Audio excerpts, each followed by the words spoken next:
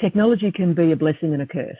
And the curse is that we can become so reliant on it, and we don't even necessarily learn some of the basics to know how the plant sounds when it's running correctly and how it sounds when there's something wrong. Process Safety with Trish and Tracy is a production of Chemical Processing. Chemical Processing focuses on serving engineers, designing, and operating plants in the chemical industry. Welcome to Process Safety with Trish and Tracy, the podcast that aims to share insights from past incidents to help avoid future events. I'm Tracy Purdom, Executive Digital Editor with Chemical Processing, and as always, I'm joined by Trish Kieran, the Director of the iChemie Safety Center. This episode is sponsored by Pepperl & Fuchs.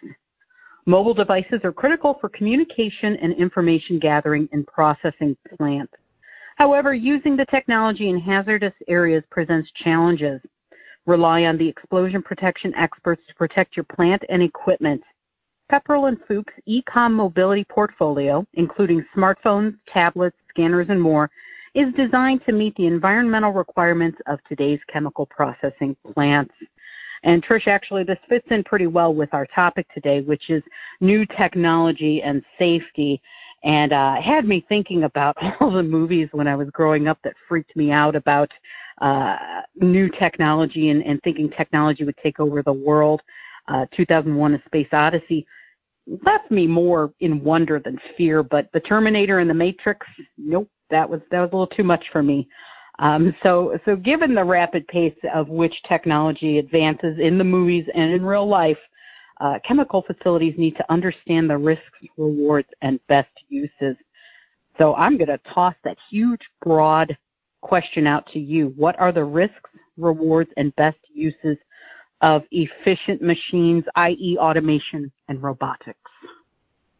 Wow, so that is a massive, massive question to try and address. I'll do my best. I think I just want to throw in my movie reference here, and I'm just disappointed we still don't have the hoverboards from Back to the Future. But, you know, for sure. Maybe one day we will. Or at least not at commercial level anyway. So, yeah, the risks, rewards, and best uses. There are risks in everything we do, and we need to understand and accept that there are just risks in everything we do in life. Nothing is risk-free. It's all around how we manage that risk. And we also need to understand that there's also an upside to risk. There's the risk of something going wrong, but there's also the opportunity for something to go right and go well. So it is a two-sided coin, this risk discussion. And that's where the rewards come into it. That's why we want to think about the rewards of these different applications. Now, in terms of where their best uses might be and where we might be applying them, obviously, if we have activities that pose a hazard to the human that has to actually do the activity, then if we can automate that in some way, if we can put some robotics in there to do the task, that is going to be a better outcome than potentially exposing the worker to some form of hazard. So we can actually use these sort of devices to remove the worker from the hazardous situation and allow them to work more remotely from it, allow them to be at a distance, to do some activities in a much safer environment. As an example, at large scale, there's a lot of mining that goes on now that is fully automated mining. So these are haul pack trucks, which are the biggest trucks on the planet. These are massive, massive trucks that are being driven from thousands of miles away. They are being driven remotely from someone sitting in a control room, in the safety of a control room, actually moving this massive truck around a mine site. They obviously can't be in a vehicle accident and injure the driver when the driver is sitting at a control panel thousands of miles away. Remotely driven trains are also being used in the mines as well now to transport the ore to various different locations without the need for a driver being there potentially in hazard's way. They can actually be really, really useful and give us great rewards in that. The thing is, though, we're not at a stage of artificial intelligence that is intelligent enough for us to just let it go and do its own thing. So humans are still involved. We're still part of the equation, and I think we will be for a very, very long time to come. And I think that's an important part to remember as well. Automation is not about just getting rid of the human. That is not what we're trying to do. What we're trying to do is create safe and efficient operations that don't put the human at risk. And I think if we can approach it in that way, because the human still designs it, builds it, maintains it, and actually operates it just from a distance in some way. We're still intricately involved in that process. You bring up a lot of great points there, but I'm wondering now about like new software solutions. Is there anything that needs to be considered on that side of the coin? Absolutely, especially when we are talking about robotics or automation. We need to very thoroughly test the software applications so we know what is going to occur, particularly if there's a bug in the software somewhere or if a glitch occurs and the automation behaves in a way that we didn't expect it to. Incredibly detailed factory acceptance testing, which is something that we do on all sorts of other electronic applications we put into facilities. You know, we factory acceptance test all the components of a distributed control system before we install it. We need to factory acceptance test in this instance as well. We need to be going through thorough testing protocols and putting it through its paces to make sure that if something unforeseen happens, we know what the response is going to be so we can manage it or intervene if we need to. Because we've got to be able to deal with those unintended consequences. That's where I think we're really going to see some issues arise if we don't get a good handle on doing that. So getting the testing right, getting the testing protocols right, you know, having the people in your organization test this stuff to literally see if they can break it. That's what you're trying to do. You're trying to test it to see if you can find where it's going to malfunction in some way so you can work your way through that and prevent that malfunction in the field.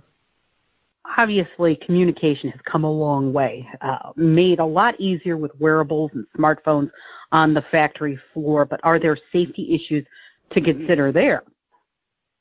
Look, definitely, and in fact your introduction spoke about it today. When we are working in hazardous areas, we need adequately designed hazardous area equipment. So we need all of our electronic devices that are in the field to be designed in such a way that they are intrinsically safe and therefore they cannot be the ignition source for a fire or an incident to occur. So we've got to take into account the hazardous area classification and make sure we work with that. We need to understand precisely what we have to have and ensure that we, one, have the right equipment, but two, also operate it and maintain it correctly. Because if we don't operate and maintain intrinsically safe equipment correctly, it can lose our intrinsic safety in it. So we need to make sure we do that as well. There's a couple of other parts to think about, though, that we don't always really focus on. Awareness.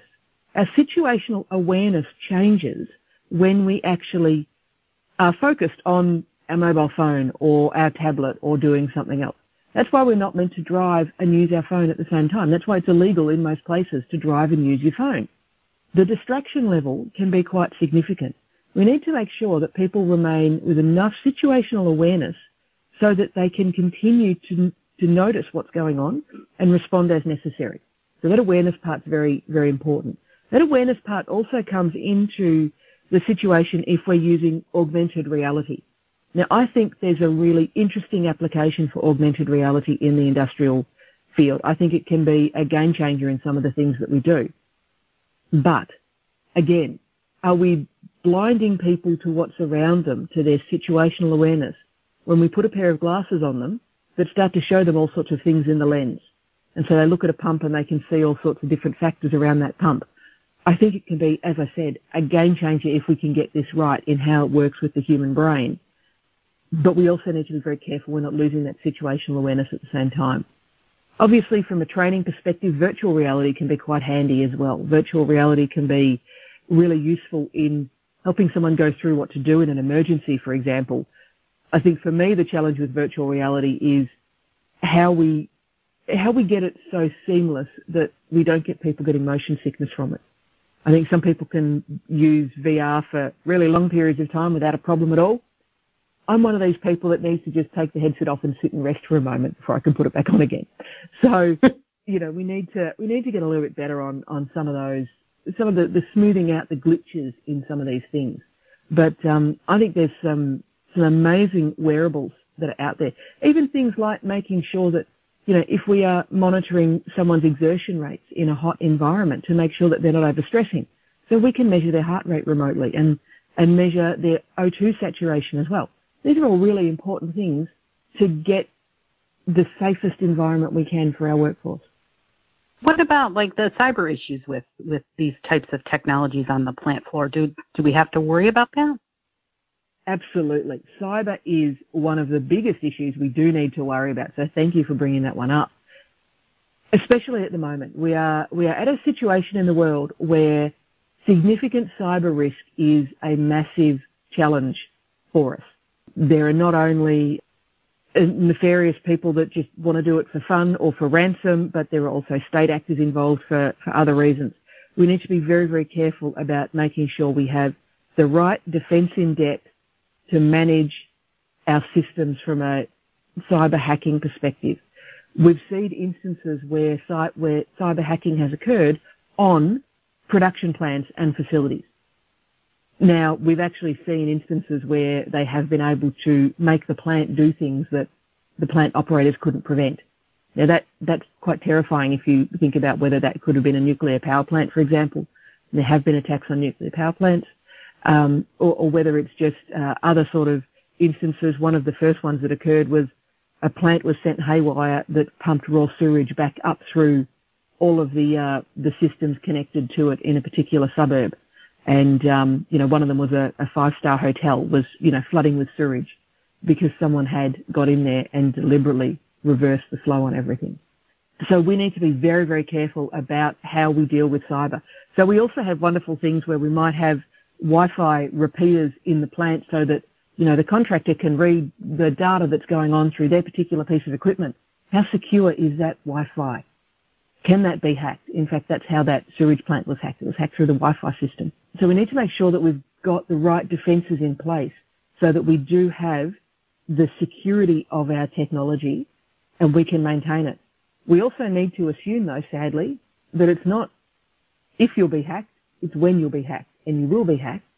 So you need to make sure that you can shut it down and control what's going on when it happens, because it will happen. It's not, unfortunately, we can't just say, well, we'll make our system so secure no one will be able to get in. I'll guarantee you someone can get in. Someone right now is trying to get into your systems. That is just a fact of life today. So you need to be able to also shut down and adequately recover after the event. That brings up the point of, do we rely too much on technology? You brought up on numerous occasions that we need to be prepared in case of systems are down due to NATEC events, and as you pointed out, the nefarious reasons. Can you talk about the steps and best practices in terms of safety and maybe relying too much on technology? Yeah, so it's a fascinating area because, technology can be a blessing and a curse.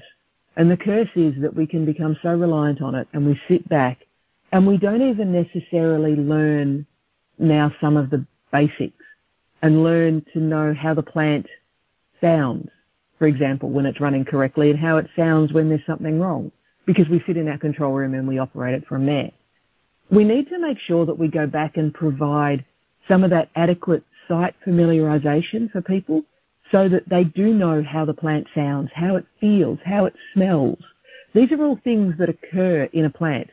And, I've worked in plants where you'd walk past and you'd go, that pump's not running right today. There's something wrong with it. And you'd go back in and sure enough, you would discover that there was a vibration in the pump or something like that. So as humans, we have the ability to detect these things when something changes.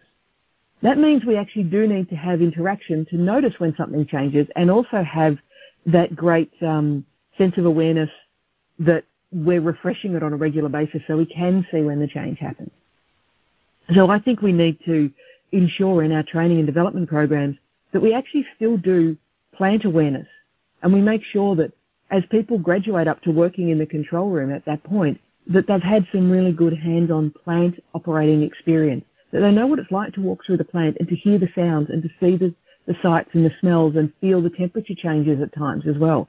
So I think that's a really important thing to try and make sure that we maintain that level of awareness. So, for example, if you want to become a pilot, you still have to learn all the basics of flight avionics. You have to learn all about how flight occurs, all the physics of it. You then have to learn how to navigate without any instruments. You have to learn how to fly without instruments. You have to learn all these things before you're allowed to use all those wonderful tools that they have.